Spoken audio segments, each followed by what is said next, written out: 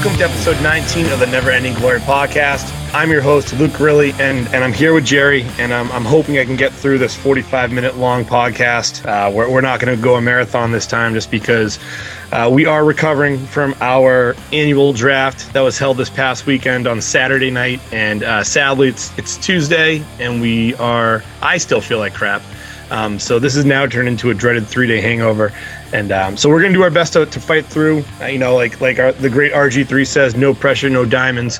So we're going to do everything we can to make sure we get blistering hot sports takes for you. But Jer, I'm curious to see how you're feeling after the weekend of shenanigans. 30s means you can't go, 19, 20, maybe even a whole case deep during a draft anymore. You can't do that anymore and expect to have a productive Monday workday. But okay. We tried. Yeah, I'm okay now, but it was not good Sunday. There was some Gatorade chugging. There was some bathroom running. It was not good. Yeah, unfortunately, I didn't have the luxury of being in an apartment or a house. No. I had a nice 10-hour drive ahead of me, and didn't get home until 10 o'clock that night. So just a man on the road, his thoughts and his own farts. Right. Monday was pretty brutal.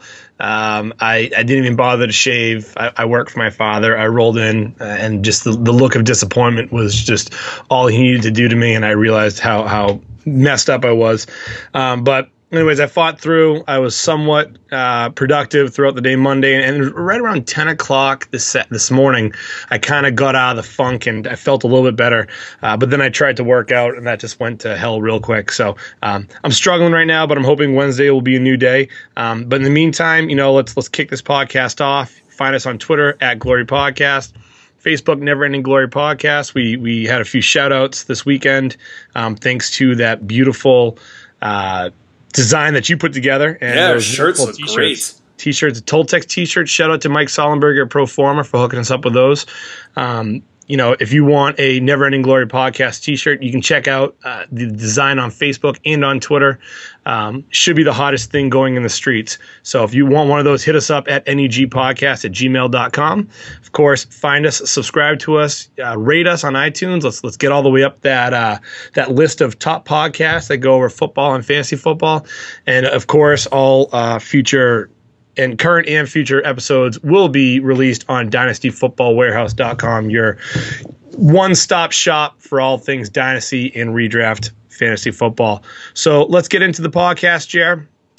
Football's back, baby. Not only did we have our draft, but we finally got to see granted it was preseason football, but we finally got to see the Browns and the Patriots play along with the rest of the teams in the NFL. And real quickly, I want to talk about a few players that really stuck out to me in week one of the preseason and could potentially become, figureheads on your fantasy teams. First player I want to talk about, actually two players here, the Tennessee running backs, DeMarco Murray and Derrick Henry. I'm not sure if you watched this game at all. I watched the highlights, but I'll tell you what, I'm not sure if it was so much DeMarco Murray and his 6 carries for 93 yards and a touchdown, along with Derrick Henry went 10 for 74 and a touch, that were just absolutely dominant and that they're just going to have a dominant 1-2 punch all year, or the San Diego defense just absolutely sucks. Because Tennessee rushed for 288 yards against San Diego. So, Jer, AFC West running backs might have a lot of fun against the Chargers this year. Yeah, you might see a lot of Jamal Charles and Charkandrick West numbers going up when they play the Chargers. We talked about the Tennessee Titans upgrading their offensive line and then adding Derrick Henry and DeMarco Murray. They're getting bigger and they want to run the ball, but I'm not sold on them yet as being the elite rushing team in the NFL, but San Diego's got to get something done. I guess Manti Te'o isn't getting it done over there in San Diego when it comes to stopping the run.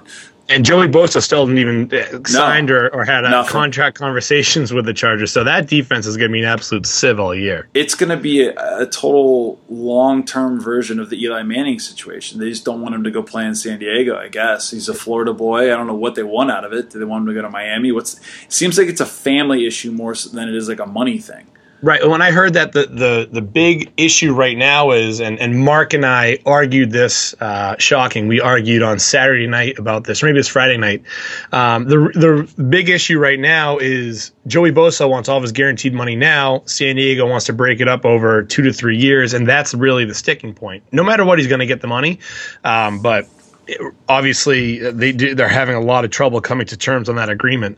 But you mentioned the offensive line, and actually pretty interesting major move that happened today. Dorial Green-Beckham traded to the Eagles, who was a former second round pick for the Titans, and was traded for backup lineman Dennis Kelly. So, backup lineman for a guy who was heralded as the next Randy Moss. Does this tell us that there was something going on behind the scenes with Dorial Green-Beckham and the Titans? It sure sounds like it. He had some character issue things coming into the league and when he got drafted, but he was kind of climbing up some draft boards this year, almost as the wide receiver 2 for them, but definitely a wide receiver 3 for the Titans. I don't know for sure. I haven't read anything specifically, but if you're going to go based off of those draft reports, I'm sure there's something to do with it. You don't just go back and get Dennis Kelly as your backup lineman. Right. There's tons of guys that could play NFL backup lineman, swing tackle, or swing guard. So unless this guy can really do something special that nobody else can, I think there's more to this than what we know. Yeah, DGB Green-Beckham was, from all reports that I heard, he really struggled in camp. The Tennessee brass really wasn't liking his I think came into camp out of condition. They weren't liking his effort on the field, so they decided just to cut ties with him. Maybe they told him when they drafted him, listen, you're on a very short leash. And while we haven't heard of any character issues or any sort of like domestic violence or anything like that, or smoking weed, obviously something went on there, and it's too bad. I will say this from a fantasy perspective. I think that his upside was limited in Tennessee because they do want to ground and pound. I mean, he's not going to the high-flying offense in Philadelphia by any means. He's going to be in a very conservative offense with Doug Peterson, but I think he's got a real chance to fight for a starting job on the outside next to Jordan Matthews. Everything I'm reading is saying Jordan Matthews will be lining up in the slot for the most part. Ruben Randall signed a 1-year, like $1 million contract and pretty much looked disinterested in their preseason game. Nelson Aguilar might be a bust. So very thin receiving core in Philadelphia. It seems like this could be a pretty good move for the Eagles. They gave up not a lot, and it was a low-risk, potentially high-reward move for them. Yeah, they're getting a starter. Right. So I like the move. I like the move a lot for Philly, as long as DGB's head is on straight, and only time will tell on that one. Mm-hmm. Speaking of other outside receivers, this guy's a rookie, and he played against my Patriots, and he looked great. Michael Thomas, Ohio State boy, had 4 for 67 against the Patriots, made a couple highlight grabs. He's quickly jumping up my draft board, not necessarily for redraft, but definitely for Dynasty. I had him as like a 7th or 8th pick in your rookie draft, but you could maybe bump him up to maybe a 5th overall rookie pick, especially with Josh Doxson's injuries or the Achilles concern. Did you get a chance to watch any of his catches that he made against the Pats? I did. He definitely is running that pro route tree at a much higher advancement than people thought maybe out of college. He was kind of thought to be a mid-rounder coming out of Ohio State, but he didn't look the part. And granted, he's going to be getting some really nice passes from Drew Brees. That helps as a rookie. But he can stretch the field vertically. He can run the route tree that you need to as a professional wide receiver. He did look good. I think he did maybe make a move up the draft board, especially in a dynasty situation like you mentioned. I think he'd be a great pickup. Yeah, and not only is he moving up the board because of his play, but oddly enough, I don't know if you saw this, but Pro Football Talk reported that inexplicably, Coby Fleener, so their big free agent tight end, got dropped down to the 4th tight end in the depth chart for like 30 minutes, and then later on he was back up to number 1 on the tight end depth chart. That could just be Twitter overreacting, but maybe there's, where there's smoke, there's fire. There could be something else going on there. Maybe Fleener isn't fitting into the system as much as expected. So you're looking at Michael Thomas, who could potentially overtake Fleener for targets, and you're looking at Michael Thomas being possibly the 2nd or 3rd option behind Brandon Cooks and maybe Willie Snead in the high-octane offense of the New Orleans Saints. So Michael Thomas looking great. Another rookie receiver in that game who looked fantastic that I'm very excited about is Malcolm Mitchell. Had a couple nice grabs. Unfortunately, he did go down with a pretty nasty elbow injury. It looked like his elbow went the complete opposite way, popped out of the socket. You thought it was a season-ending injury. Initial reaction was it was going to be, or after he took his x-rays and went on MRIs, looked like a 4-week injury, but he was back on the practice field on Monday. So miraculous recovery for Malcolm Mitchell. Hopefully he can stay healthy because the Patriots need one of those impact players on the outside to play wide receiver. And also another player that really stuck out in that game, and I didn't watch a ton of the Patriots game, but I did see some of the highlights, is Tyler Gaffney, who Belichick loves. Picked him up off of the Panthers practice squad, I believe, and rushed for nine rushes for 64 yards and a touchdown. And when we had Mark on a few weeks ago, this is the player that he mentioned that he liked at the running back position for the Patriots. LeGarrette Blount really is just another guy who's going to get you 2 yards and fall down. Dion Lewis, again, we're not sure what's going to go on with him. Is he going to start off on the pup? James White had one catch for 53 yards, got tackled at the end zone, right on the goal line. So there's not a ton in front of Tyler Gaffney. So if he can impress again in week 2 of the preseason and potentially week 3 in an extended look, maybe if he gets about 15 touches, that's a great player you can target late in your drafts and definitely pick up off the waiver wire in your dynasty drafts. Yeah, Gaffney kind of fits that role of the receiving running back, but not so much to the extreme of like a Dion Lewis was last year before the injury. Kind of more the Shane Vereen in between guy. They still have James White, and James White I think is much more leaning towards the receiver than he is the running back. So hopefully he can play a little bit more in between the tackles for the Patriots this year. That would be a great pickup. I'm going to blow your mind with this hot sports take. Oh, God. I'm going to say Tyler Gaffney, okay? And I'm not saying he's this player by any means, but I'm saying he's going to have he could potentially have a very similar role of rushing for 4.5 yards a carry and maybe catch 3 to 4 balls a game because he has that skill set. But that's a skill set that Arian Foster had in Houston. Now, listen, I'm not calling Tyler Gaffney Arian Foster by any means. Like, not when Foster was in his prime. But he could be that player, especially in the Patriots offense, if Belichick doesn't trust James White, if Dion Lewis just can't be healthy for the first 6 weeks of the season, you could potentially see Tyler Gaffney be a 3-down back for the Patriots. I'm going to politely disagree with you on the comparison. The scheme's completely different, and that's why I'm going to do that. Right. Arian Foster fit the scheme because he played in the same sort of outside zone scheme that the Texans were running when he came in as a rookie, when he was at Tennessee. The Patriots, they're a dink and dunk offense. Quick passes, get the ball fast from Tom Brady, and running the ball, they want to go in these 3 tight end sets when they can, 2 tight end sets, and deliver a wallop behind it. Maybe he's a 3-down back, that's fine, but I think the comparison's a little bit of a reach. So hot sports take, I'm going to cool that one off a little bit. Okay, well, like I said, it is a hot take. I prefaced it. Maybe you get a little IPA cloud in your head. It hasn't quite.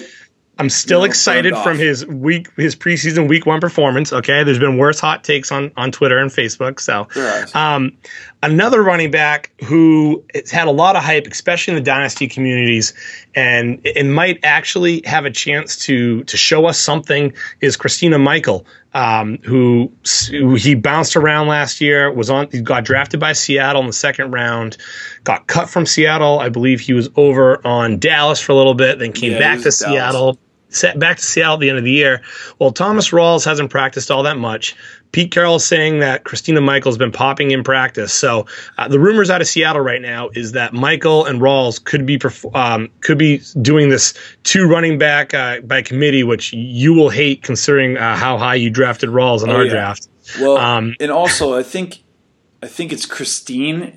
I think that might be the worst NFL first name I've ever terrible. heard of. I actually think it's Christina. I think it's really I think you pronounce it I think it's pronounced Kristen Michael, okay, but it's spelled Christine. Right. Christine, and your last name is a first name. I'm very confused here. You can't trust this guy, right? Yeah, you can't trust a guy with the first name of a lady.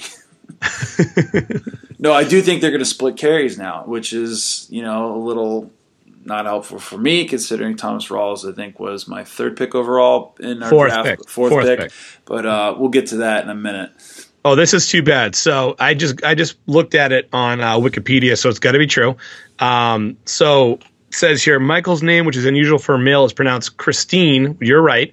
His mother told him she wanted her first child to be a girl, so she chose the name before she knew the baby's sex. So there you go. How about you make an adjustment? Make a thing on the fly. You're just naming Chris or Christopher. You know what I mean? I'm sure he gets called Christine by just his good friends, but everyone else calls him Chris. Sure he does. What the hell?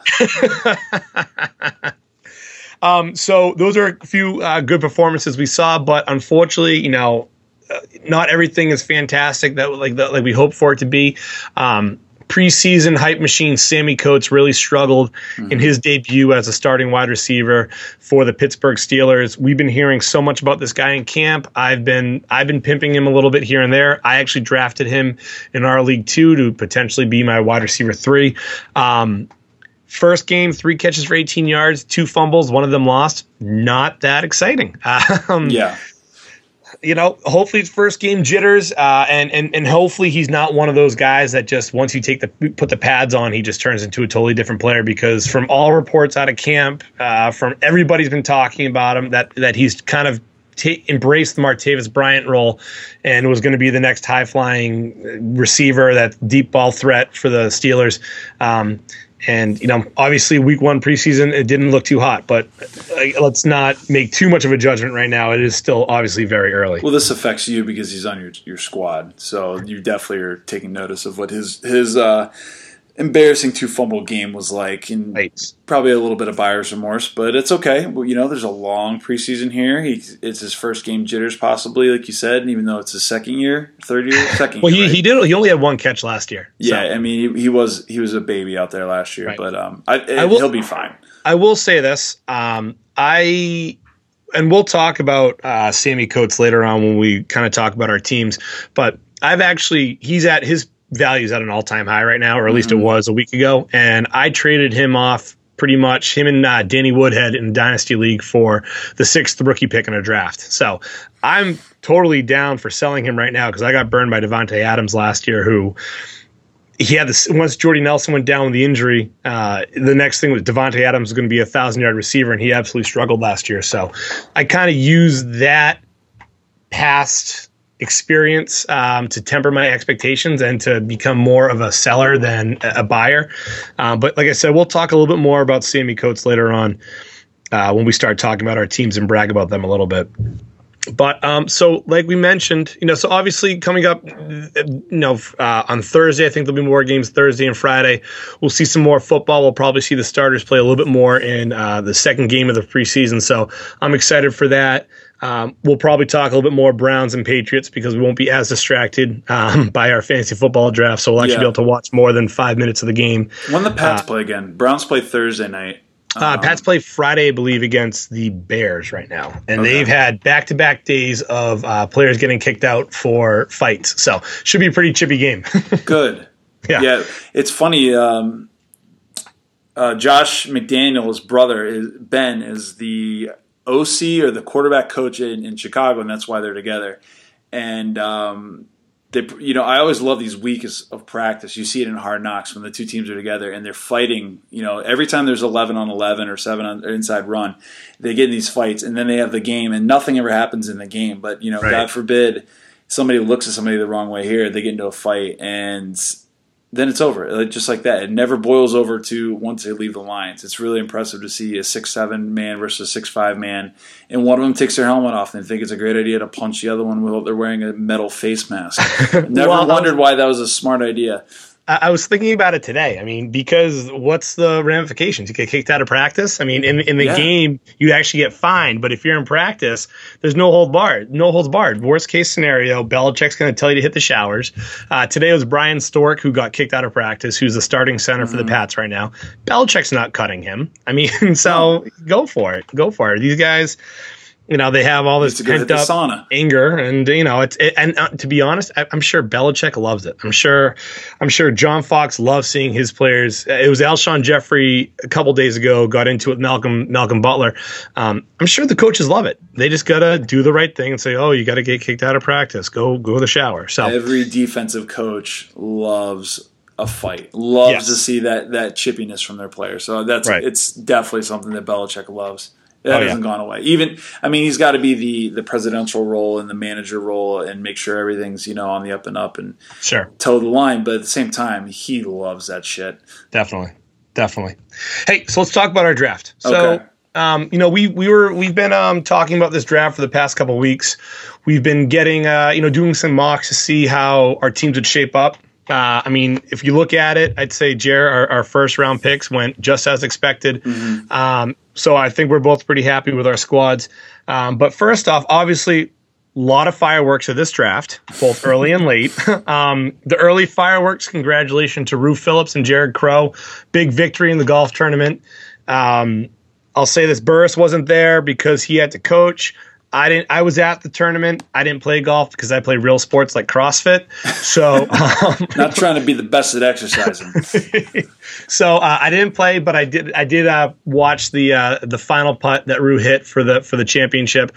He said this is his 5th year in a row of winning some sort of championship in the golf outing. I call shenanigans on that, but whatever. He's like Iceman. Seriously, he made some big shots. I'll tell you what, it was.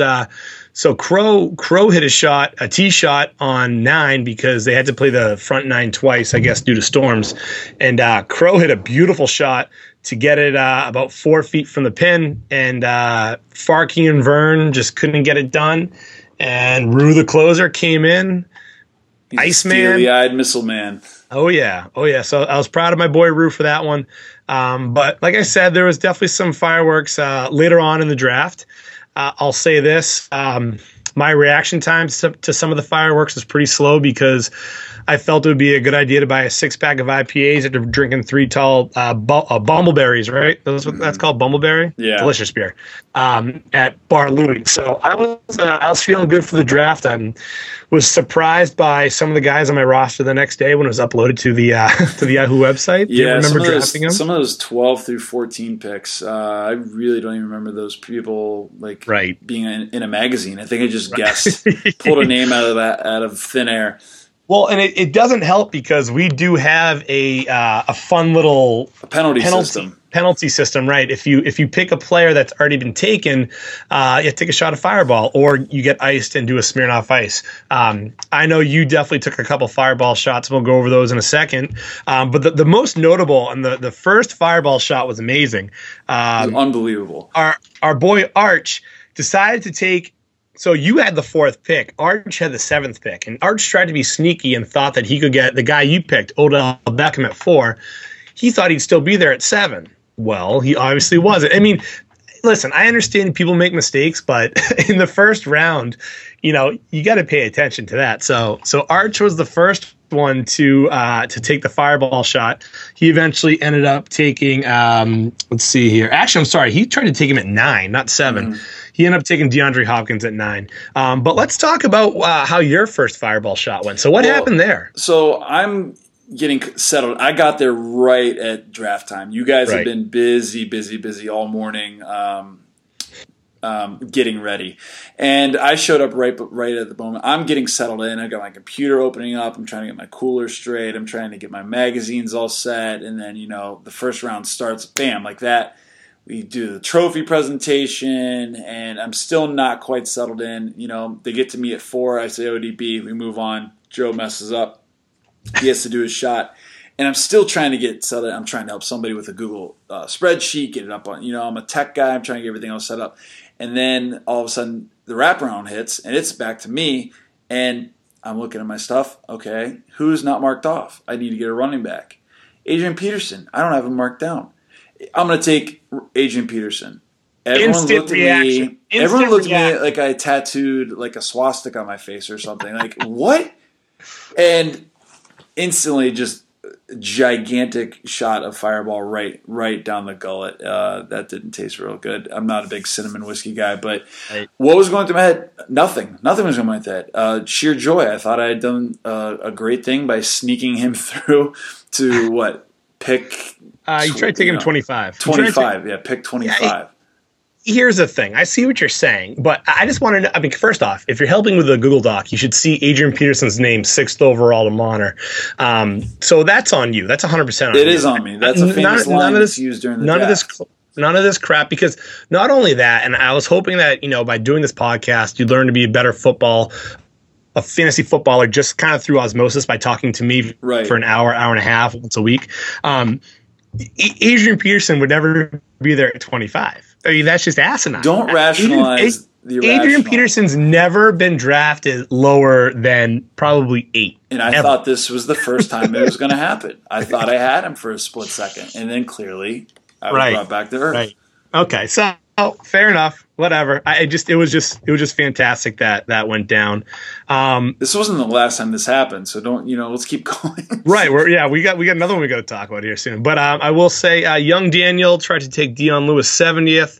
He went 64th. So not the worst move in the world, but still not great. My favorite story though was Farkey trying to take Jameis Winston 133rd. Winston went 128th, was just an absolute steal. But he did it because he just wanted a shot of Fireball. So you really can't blame him for that. Did you see the pulls that Schillig was taking off that Fireball? Schill was taking quadruple, we call them bubbles. You put the handle to the face, and if you get a bubble, that's a big pull. He was doing quads. That was impressive. And like he just was just doing it for fun too. He mentioned that he said it took him like 3 tries to get a tight end and a kicker. But again, I think he was just pulling the Farkey move and just wanted to take shots. He may have. So again, a fun little aspect that we add to our draft. I think we brought that on a couple years ago. Obviously, icing. If you make a mistake, or for example, we iced Farkey because he decided to call his father 4 times in the first 4 rounds, including the time we caught him in the bathroom on the phone. So a lot of penalties with our draft. We are pretty merciless here at the League from the Ville, and obviously sometimes there'll be a little bit of shit talking, and it gets physical. We do it in a way it's very different. A lot of places, they buy the board, they get the stickers, they make it real professional and all that stuff. Right. We actually do that we don't want to put the board up. We want you to be just marking things down on whatever you bring. And there are guys that don't show up with anything. They don't even have a pen. And they just want to look at each other's stuff and stuff like that. And that's what makes it fun. It is so cutthroat. It is. If we were on a desert island, we would eat each other just to survive in this fantasy football league. One thing I forgot to mention, we mentioned that you had a few issues, if I may. The worst and most egregious, other than AP, this one, you picked a guy who was taking 25 picks earlier. You tried taking Jason Witten 152nd. Witten went 127th. Correct. Now, I think the most egregious...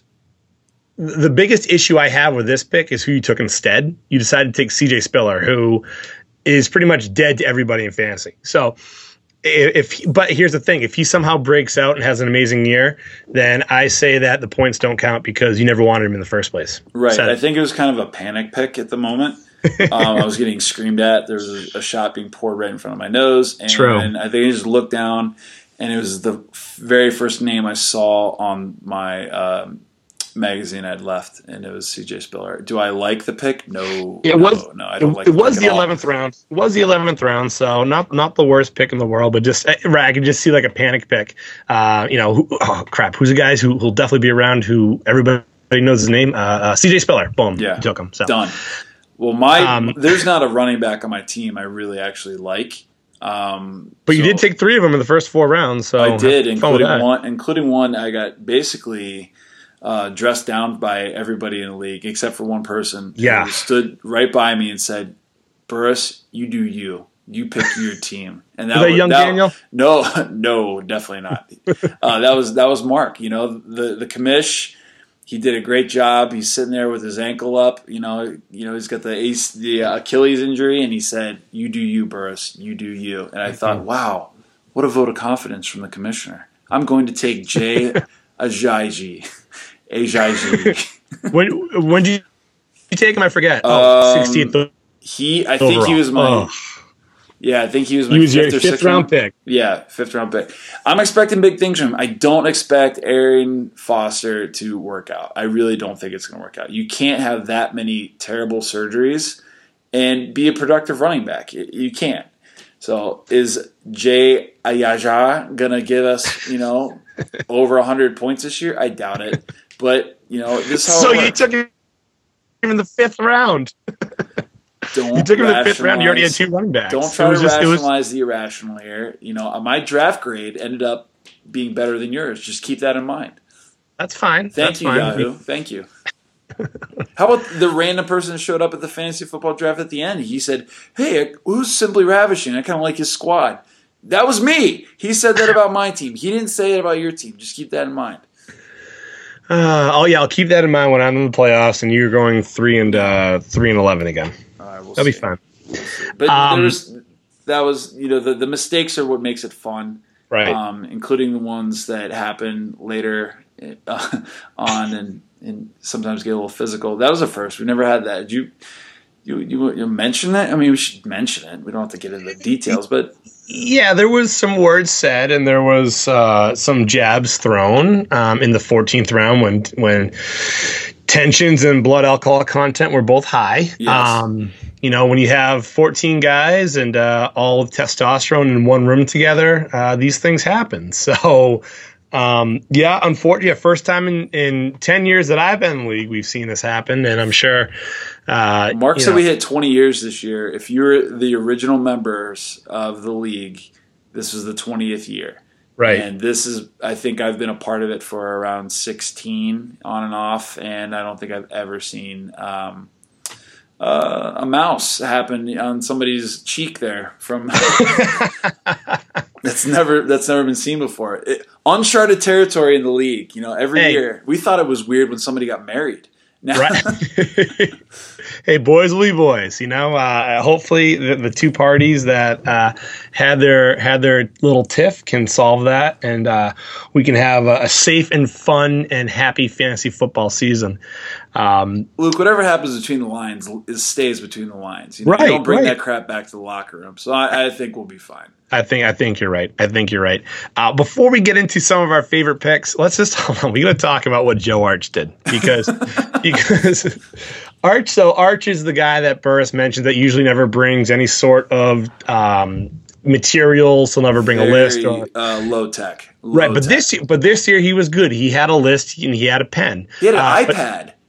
So it's an iPad. Okay, so I knew he had a list, and I knew he's writing stuff down too. Mm-hmm. But he's, of course, being typical Arch, he still was walking around and looking at different people's draft board and all that. So, he has a very interesting quarterback strategy. So we all know that Tom Brady is suspended for the first 4 games. He took Tom Brady relatively early, 6th round, which, high upside pick. He figured he might take a pretty good, a solid quarterback in the 9th or 10th round to make sure he has somebody for the first 4 weeks. But no, Arch took Colin Kaepernick, who is fighting dead arm right now. Strong. So right now, Arch has no starting quarterback on his roster. I will say there are players the likes of Alex Smith available on the waiver wire, so I'm sure he'll be making a move for that type of player. But still, even if he does that, Alex Smith is probably the worst fantasy football quarterback there is. He does every now and again have a big game, so maybe he's like second worst behind like Teddy Bridgewater or something. But there are startable quarterbacks on the waiver wire, but it's not like it's going to be anybody that's going to propel you to victories in weeks 1 through 4. I think RG3 is available too. So exactly, it's not a player that's going to. We saw him play on Friday night. Didn't look too pretty. So, and that's a strategy. If you're going to take Tom Brady in the 6th round, I do appreciate that. I think it's a good move. But I feel like if you make that move, you have to try to grab a guy like Eli Manning, Tony Romo, Carson Palmer, even Phillip Rivers later on. But Arch didn't do that, so stuck to his guns, didn't he? Right. So not my problem, fortunately. I'll be rolling with Aaron Rodgers, who I took in the 3rd round. But let's get into some of our favorite picks from the draft. So I want to hear who your 3 favorite picks were from this fantasy draft. 3 favorite picks. I mean, did you really think that the top 4 were going to go that way? I actually thought that Todd Gurley was going to slip to me. I didn't know if you were going to take him or David Johnson. I thought you were going to go running back. So I was a little shocked that I got Odell Beckham, to be honest with you. I thought he would go 3. or I would be taking Todd Gurley and he'd be slipping down there. But when I weighed it out, I really thought that I would be taking Odell Beckham over David Johnson. I'd be much more happy with that pick. And I think it will be. I like that pick. It's my favorite pick I got from my team. I do love what I did at quarterback. Well, hold on. I'm just talking about my squad, Luke. I don't care about anybody. No, that's well. So we'll talk about your squad at the end of this, but I want to hear your 3 favorite picks. I'm a proud papa. I want to talk about my team, but no, I think that's. It was interesting how the first the first 5 picks went out. As far as other favorites, gosh, I like that. I think Shrek at 14 getting Le'Veon Bell. That's a good value pick. I thought he can use that pretty much. As soon as he comes back, I've even heard a little bit from my friends that lived in Pittsburgh and work with me that there's some talk that he might not be getting suspended at all. And I'm like, where are your sources on this? He goes, don't worry about it. We just know people. I'm like, you yinzers. All right. So if that pans out, then all of a sudden you've got arguably the best running back in fantasy at the last pick in the first round. So I think that could be a great pick. It could not be. And here's why it might not be a great pick, because say for whatever reason he doesn't have his appeal and he does have to be suspended 4 games. They actually have a week 5 bye, so he's not going to use his first round pick until the 6th week. Granted, I will say he did get lucky and picked up D'Angelo Williams at the 8th round, so he has a running back, and he didn't have to pay that much for D'Angelo Williams. So I think that because he got Williams so late in the draft, that you're right, that is a great pick. And the other guy I want to mention, actually Sean took, and he was the quarterback I had targeted going into our draft, and that was Russell Wilson. And I think it was the 4th or the 5th round, pick 52 overall. I wanted Russ Wilson. I think based on who they're bringing back at running back this year, he's got to do a lot more. I think they're going to get more completions. They have to. They really just have to. And I think Jimmy Graham's going to bounce back, and that's going to be helpful for Russ Wilson. So that's who I was kind of targeting. So I kind of like that pick, and good luck to Sean with that one. Yeah, Russ was the 4th quarterback taken. It went Cam Newton and Aaron Rodgers in the 3rd. Andrew Luck also went in the 3rd, which seemed a little bit early for him. Yeah, I agree with that. And then Russ Wilson was a little early. Actually, I'm sorry. Russ Wilson went 5th. Drew Brees went right before him. So Russ Wilson as the 5th quarterback overall. That's a pretty good. You're right. It's a great pick. Great pick by Sean. Nice job, Sean. Yeah. So I'm gonna go a pretty similar route and say that my top 2 favorite picks are quarterbacks, and I can't believe that Conley and Foz got Carson Palmer 111th overall. That's an 8th round pick, again, because this is a 14-team league. But Carson Palmer was a top 5 quarterback last year, and he got drafted as almost a backup. So that's just great value for Conley and Foz. They have a pretty strong team. They're gonna have match him up with Julio Jones, Eddie Lacy, who looks like he might have a bounce back season, Sammy Watkins, Gio Bernard, and Greg Olsen. So to not worry about a quarterback early on and still be able to get a player who could potentially be top 5 is pretty much a recipe for success in my book. That is a probably arguably the best value pick we had the entire draft. He just kept lingering, and I didn't need him. I already had taken Ben Roethlisberger, and he was somebody I had circled after a couple things had gone early. Russell Wilson was left, and I was like, who am I going to get? And Carson Palmer was definitely highlighted, and he just kept dropping and dropping and dropping. And I actually thought about taking the Shrek move and having Ben Roethlisberger and Carson Palmer, but I knew the repercussions would be violent, and so I didn't do it. Well, it was funny because, so like I said, I took Aaron Rodgers early in the 3rd. That was kind of my strategy all along, and I was really happy how my first 5 picks went. But looking back on it, I said to myself, well, if I knew I could have got just had a brain fart. Carson Palmer. I'm sorry about that. If I knew I could have got Carson Palmer late, maybe in the 3rd round, I take a Doug Martin or a Carlos Hyde to pair up with Todd Gurley. 2 guys who are going to get a ton of touches in their respective offenses. I'm still happy with my Aaron Rodgers pick, but it definitely causes you to second guess your strategy when you see Carson Palmer go that late and just continually be undervalued in these drafts. My second favorite pick was another quarterback and a player who I think will take a giant step forward in his second year, and that's Jameis Winston. Schilling took Winston at 128 overall, which is in the 10th round. Along the likes of Chris Hogan, you tried to take Jason Witten, Kamar Aiken, the previously mentioned Dorial Beckham-Green. I mean, Jameis Winston, starting quarterback, threw for almost 4,000 yards last year as a rookie. Mike Evans should take a step forward again as they, get back on a good rapport, and hopefully Evans can stay healthy with that hamstring this year. Hopefully Vincent Jackson can stay healthy as well. But I see no reason why Winston doesn't take a step forward and improve on his rookie season numbers. So great pick by Schilling late. Should be noted that Schilling also took Marcus Mariota, so he's got quite the 2015 tag team there. Right. As their backup. Everyone was waiting for me to pull the trigger on Mariota, but I abstained. I didn't do it this year. So my final pick that I really liked, this came down to two picks, but I figured I will talk about the other guy later on. Our boy Joe Arch took Theo Riddick 104th overall. So Theo Riddick led all running backs in catches last year. He had more catches than Danny Woodhead. He had more catches than Gio Bernard, Duke Johnson, some of the top running back receivers. And Arch got him in the 8th round. So while Theo Riddick, you don't trust him on a week-to-week basis because he won't find the end zone all that much. He doesn't get a lot of carries, and this is a quarter point per carry league. This is also a PPR league. So if Theo Riddick's able to get 70-some-odd catches again this year, which I see no reason why he shouldn't, and, around 600 receiving yards, 3 or 4 touchdowns, that's great value as either your RB2 or, most likely your RB3. For example, I took Rashad Jennings in the 6th round, and I would much rather have Theo Riddick in the 8th round than Rashad Jennings in the 6th round as my backup running back. Mm-hmm. Yeah, I agree with that. So Archer did make up for his oopsies of taking Brady and Kaepernick by drafting Theo Riddick in the 8th round.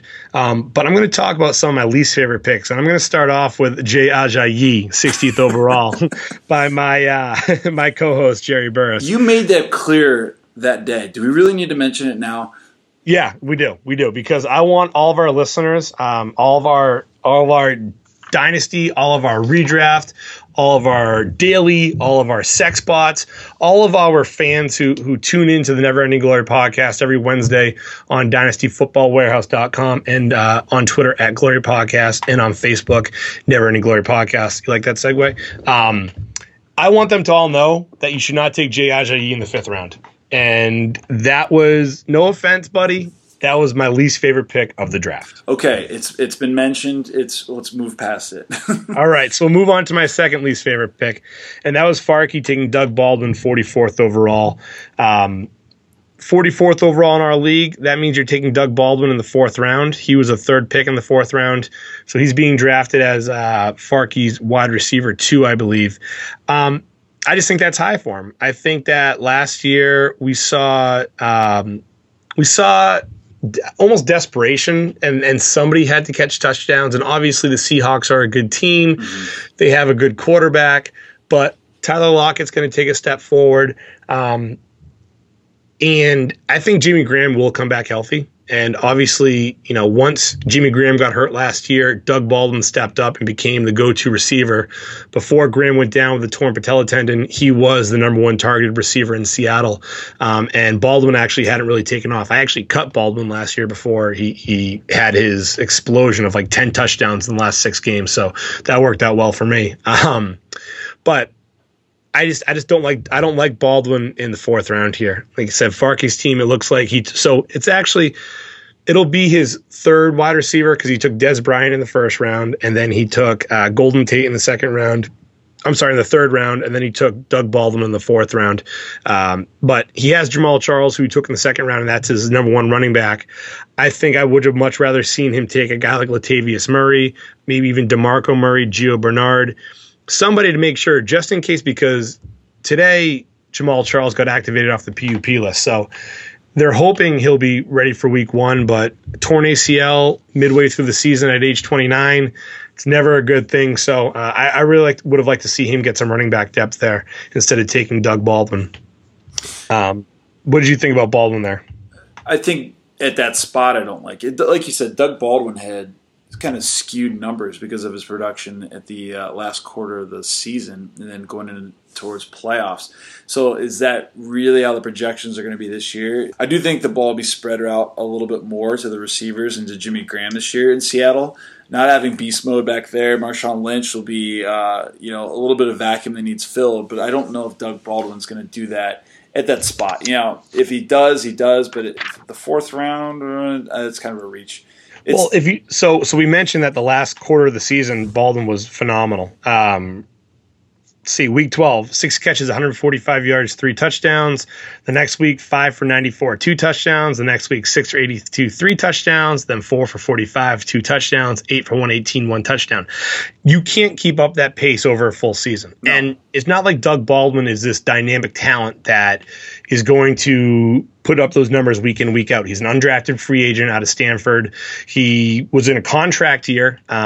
Obviously got paid, so is the motivation, is the work ethic still going to be there? A lot of times we see players get paid and they kind of, take a step back and don't put in as much training as they used to. I'm not totally worried about that with Baldwin because he seems like a fiery player and a pretty smart guy. I mean, he has to be somewhat smart. He did go to Stanford. But I do not see that production in 2016. I don't see it happening. That's true. But my final pick I didn't like, and I think this player has a lot of talent. He actually looked good against the Patriots in joint practices today. But Baru took Kevin White 74th overall, and you took Kevin White last year when we knew he was out for the season, and we all gave you shit for it. In this round, Rue took Kevin White in the 6th round, and my only issue with it, listen, I think the guy has a ton of talent. Obviously, he looked good at West Virginia. He dominated the combine, but he's essentially playing in his rookie season. He didn't play a snap last year. He couldn't practice last year. He's going to have a lot of growing pains, and he's still a developmental player. And if you're taking him in the 6th round, you're relying on him being a starter for you. So it'll be one thing if he, just was on the inactive list and he still was able to practice with the team. But because of that injury last year, he really wasn't able to play up against NFL competition. And we've seen West Virginia guys come into the league and really struggle. So I didn't love that pick, and that's probably my 3rd least favorite pick. Yeah, I had Kevin White, and he never left my PUP list on my team. So I do think he's going to come in and he'll be, kind of the 3rd receiver for them to start. He's never played in the NFL really, and we'll go from there. But Rue, that's kind of I thought that was kind of a reach at that spot. I actually have for the guys that I dislike. They're all kind of on one team, and it's the wide receiver choices by Chad Jones. Chad's team here. Let me go through his lineup here from the wide receiver spot. His starting wide receiver 1 and wide receiver 2 are Julian Edelman and Corey Coleman. Okay, so we got a guy who's got more erector set pieces in his foot than he knows what to do with, and we've got a true rookie playing for arguably a rookie quarterback in a brand new system in Cleveland. Okay, so name the worst starting wide receiver 1 in the NFL. Corey Coleman, right? So okay. Yeah. So right. He's your wide receiver 2, and your wide receiver 1 might not play. And if he is going to play in the first 4 weeks, he's got a quarterback that he's never really worked with. Right. Where do we go from here? Well, let me tell you where we're going to go from there. We're going to go with real quick. Edelman. So he had that injury scare last week, and a lot of people were kind of scared off of him. Obviously, Jonesy wasn't. He took him in the 3rd round, 35th overall. He came back to practice. He's fine. It was just a weird freak injury. He might have just tweaked something. I guess he lit it up today against the Bears defense, which really isn't saying much. But you're 100% right. Edelman obviously had the one great year where he stayed healthy for 16 games, helped win the Patriots the Super Bowl. But he's never been that guy who can just stay on the field. He's not the Lou Gehrig type who's going to be the all Iron Man and never miss a game, right. Or the Cal Ripken, which I know it's a baseball reference, but disregard that. Well, I do. There's some guys on his team I do like. I mean, he took Zeke 1 overall. He took LaShawn McCoy. So his running back depth is definitely better. But that's a 1-2 punch at wide receiver. Yeah. I am not buying. I'm definitely selling that one. And I think the one pick that made me laugh, because I don't think he liked it when he actually took him in the first round, I think was when Mark took Lamar Miller. I don't think that's exactly who he was looking to get at 12, but it was best available on the board. Right. And he just was really mad as he scratched that name off the list. So I kind of agree with what they're going to do. It's an unproven commodity. That whole Houston offense feels like kind of pieced together, and there's talent there for sure. But at the end of the day, you have Brock Osweiler, who I drafted late, running the show. So that's a story to be told. Yeah, and you got Osweiler really late, like 14th round. I thought that was a great pick. You're right with Lamar Miller. I love Lamar Miller. I had him last year in a few leagues as my RB1. Drafted him as an RB2, and it paid off dividends for me. But I see exactly what you're saying, because that offense in Houston, it might take a few weeks for them to click. Mm-hmm. And they're already struggled. They did not look good whatsoever in the first preseason game against the 49ers, which really isn't saying 5 straight 3-and-outs against the backups. The 49ers, right. It was ugly. Backups. Yeah, it was ugly. The quarterback situation will be better than it was last year in Houston. Obviously, last year they had Tom Savage, Brian Hoyer, and Ryan Mallett. Mm-hmm. You could throw me and you back there, and they might be almost as good. So I see what you're saying with that and Lamar Miller. 12th overall, though, I'm still a proponent of taking a running back in the first round, and I think he's probably the safest bet at who was left, because left you had Le'Veon Bell, Devontae Freeman, Jamal Charles, LaShawn McCoy, Eddie Lacy, maybe even Mark Ingram. I think Lamar Miller has the most upside out of those players, though Le'Veon Bell obviously is a stud when he's on the field. But like I mentioned, you might not have Le'Veon Bell for 5 games or the first 5 weeks, so you really put yourself in a hole if you're taking him in the first round. I thought he was going to pull the trigger on Devontae Freeman. I really did. I thought he might reach down there and try to see what he does production-wise. But, is it a bad pick? No, it's not a bad pick. It's just, it seemed like he disliked making his own pick in the first round, which is rare. He hates Lamar Miller. That's why. Yeah, maybe it's more of a personal thing. So right. Yeah. So it's interesting to see the different strategies. Obviously, with Jonesy's strategy, I wouldn't want to take Corey Coleman as my second wide receiver. But I will say Yahoo loves him. They have him projected at like 13 points in week 1, which might just be a target hog. Nobody else is going to catch the ball, though I think Gary Barnidge will be. Yeah, Gary. I think Gary will be a huge factor until Josh Gordon gets back. But there were a few players that I did miss out on in my draft, and I want to talk about them real quick. Initially, I had this player as my third favorite pick, but I wanted to talk about Theo Riddick instead. I had Tavon Austin really high on my board, and Sean snagged him 108th overall in the 8th round. And, I was looking at Tavon Austin for probably from round 6 on, and I just couldn't pull the trigger on him just because his yards per reception is usually pretty low, but he gets a ton of carries and he scores many different ways in that Rams offense. Mm-hmm. It's just I didn't want to have too many Rams on my starting lineup because I have Todd Gurley, who I drafted in 3rd overall, and I didn't want to have to rely on Tavon Austin as well. So maybe if I went a different route, if I went Odell Beckham or Adrian Peterson or David Johnson 3rd overall, then I would have taken Tavon Austin probably like in the 6th or 7th round, because honestly, my projections, I have Tavon Austin finishing, I think, as, let's see here, I have him in our league as like my wide receiver 15, because he's going to get 60, 70 carries. He's going to catch hopefully 60, 70 balls.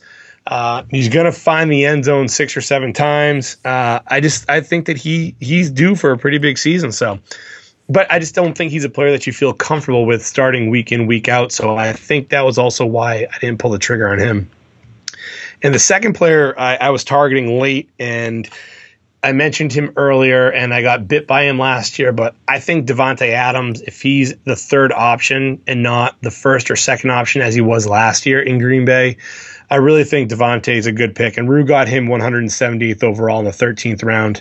So that's a great upside pick that, honestly, I I didn't have the balls to pull the trigger on him because I was just burned by him so much last year. So 2 players I really wish I could have got to shore up my bench.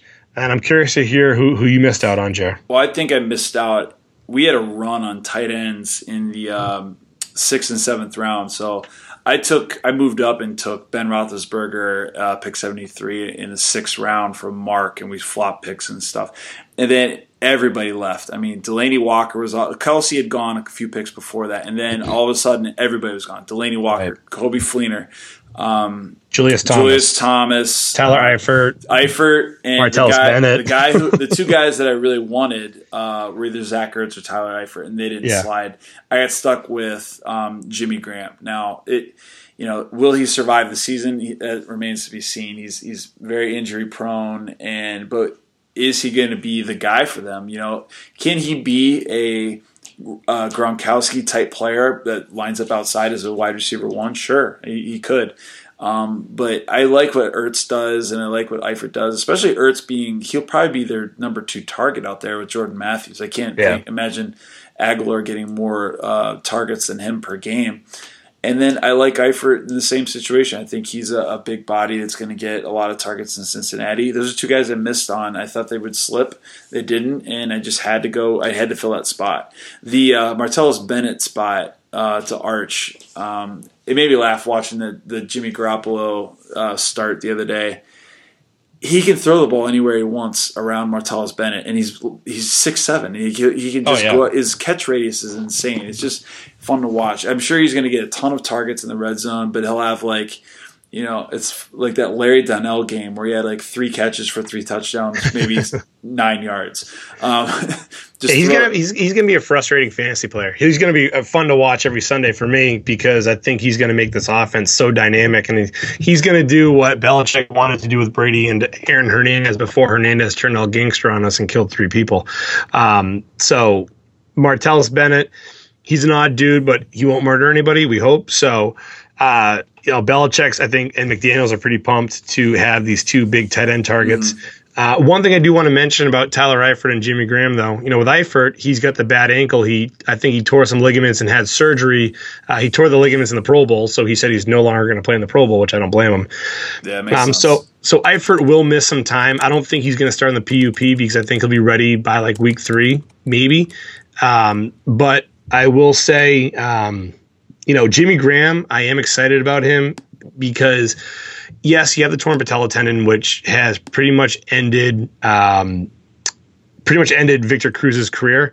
However, I do think that he plays a much different style of game than Victor Cruz does, obviously, and he won't rely on his shiftiness as much. He relies more on being a big body.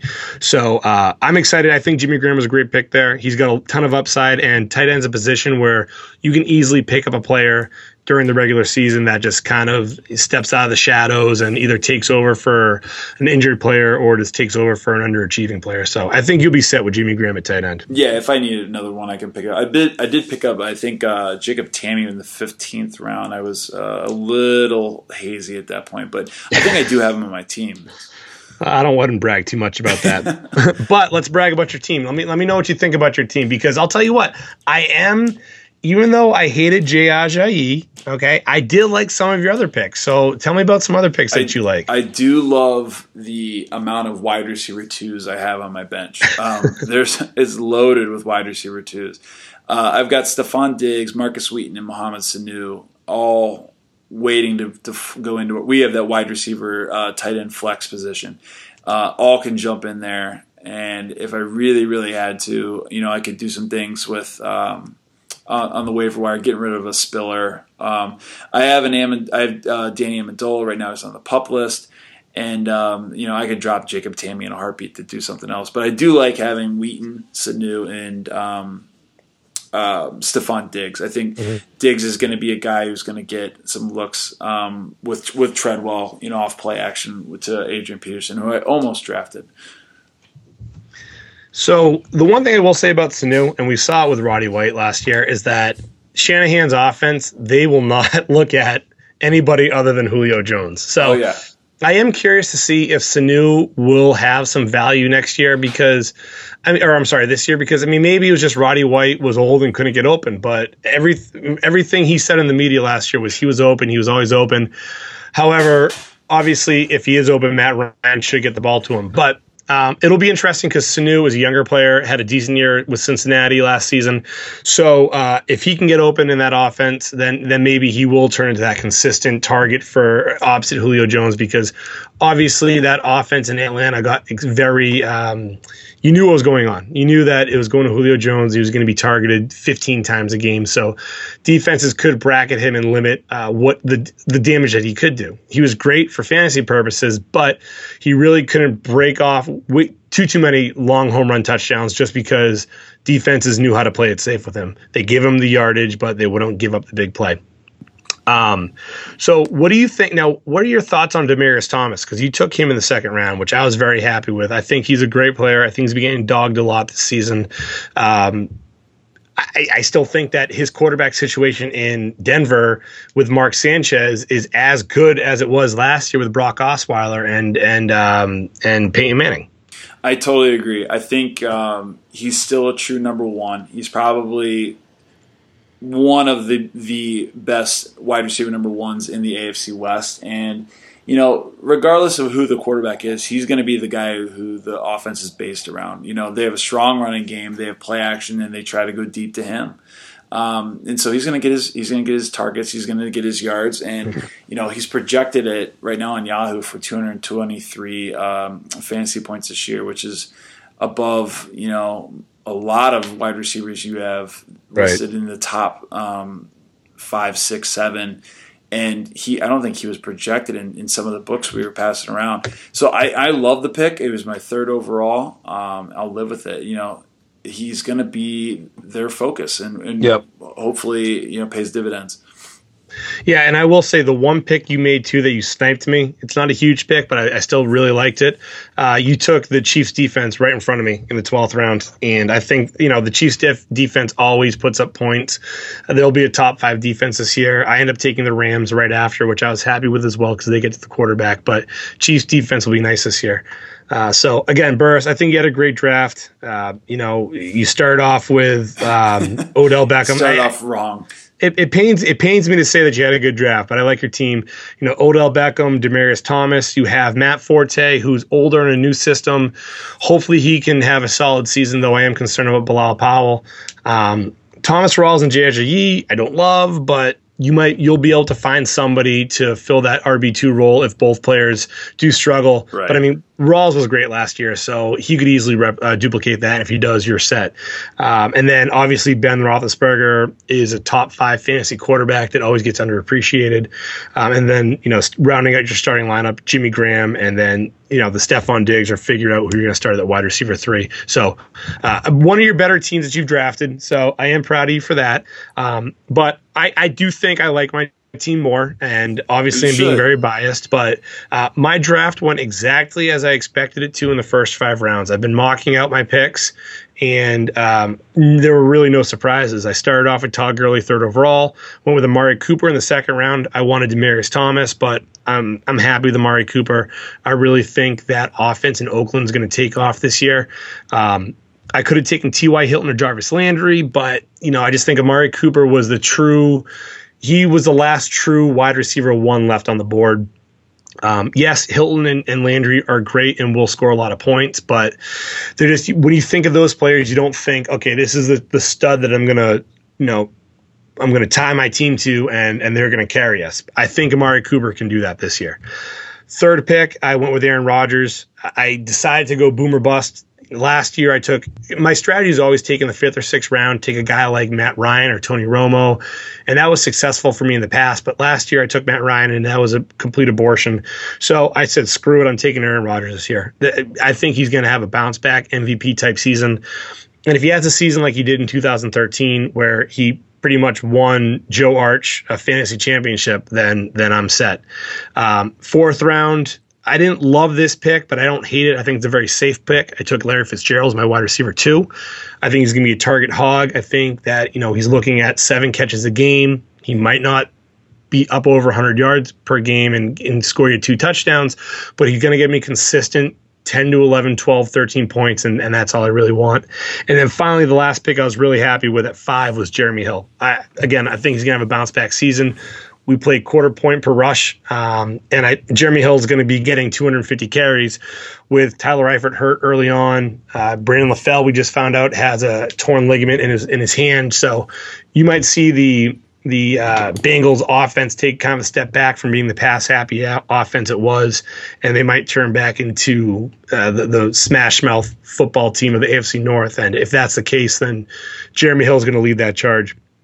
So other than that, on the 6, Rashad Jennings is my backup running back. Don't love it, don't hate it. But my strategy here for my last starting lineup, picking the starting lineup, so I took Antonio Gates late because I never take tight ends early. But I wanted to just pick and choose a bunch of guys with upside for my third wide receiver spot because you can find plenty of players that will be serviceable off the waiver wire. But if you're able to find a player that is just a stud week in, week out, then that just gives you such a step up or a leg up on the competition. Last year, that was Eric Decker for me. I got him in like the 8th round, and he was phenomenal for me. This year, we mentioned Sammy Coates. I took him in the 7th round, so obviously I wasn't pumped about how he played in week 1 of the preseason. But I think he has a great opportunity in Pittsburgh. And I followed up that pick with, in the 9th round, I took Travis Benjamin, who's going to be the starting wide receiver in San Diego. So he's got a great quarterback in Phillip Rivers throwing him the ball. He's going to be a deep threat. 10th round, I took Philip Dorsett. So essentially what I'm doing is I'm just piecing together players with upside, and I'm hoping that one of them can hit, and they will be the difference maker on my team. So we'll see how the strategy works out. Again, tight end with Antonio Gates, I'm not sure what's going to happen with that. And if my strategy of taking a wide receiver 3, a bunch of boomer bust guys doesn't pan out, then I'll be in trouble. But I had a pretty safe draft. I'm pretty happy with it. I think this is a playoff team. I'm not sure yet if it's a championship team, but we'll definitely see. Well, I'm going to say it's not. I'm going to say it's not a championship team. And Simply Ravishing will be taking a championship this year. I'll be drinking from the Golden Cup next year, filled with whatever you guys decide to put in it. And we'll see you in 2017. We put some pretty nasty stuff in that this year. Not good. It's not good to win this league. It's like just a smorgasbord of it's like when you go to the it's like McDonald's and you have the fountain sodas and you just put like one of everything in there. Well, we did that, but we did it with different types of alcohol and whatnot. So it was like doing the suicide at Taco Bell. Right. So that was our fantasy draft. Obviously, like I said, yes, the people listening won't necessarily know the cast of characters. Exactly. We hope that eventually you'll learn the cast of characters and you'll try to understand why we're laughing at a few inside jokes. But we thought it was very beneficial for all of our fans out there to hear about the different strategies that different teams had, because you can look at ADP, you can look at rankings, and there's always that one team that's going to just totally mess that up by taking 2 or 3 quarterbacks in the first 5 rounds, or take a backup running back like Jay Ajayi in the 5th round. But So you definitely want to make sure that you read up on all your different, and make sure you have a bunch of different strategies with your own team. And if you get thrown a curveball, you're able to zig when you thought you had to zag. So again, take a listen to all the different players picked, because you'll probably see very similar players picked in your draft. This is a league full of players that have been playing for some over 15 years in the same league. And, it's always good to hear different strategies and whatnot. So anyways, this is the Never Ending Glory Podcast. Please check us out on Twitter at Glory Podcast. Please check us out on Facebook, the Never Ending Glory Podcast. Send us emails, negpodcast@gmail.com, if you have any questions about trade advice, or maybe you want to hear about different players that we think, if you're deciding should I draft player A or player B, we'll give our best insight.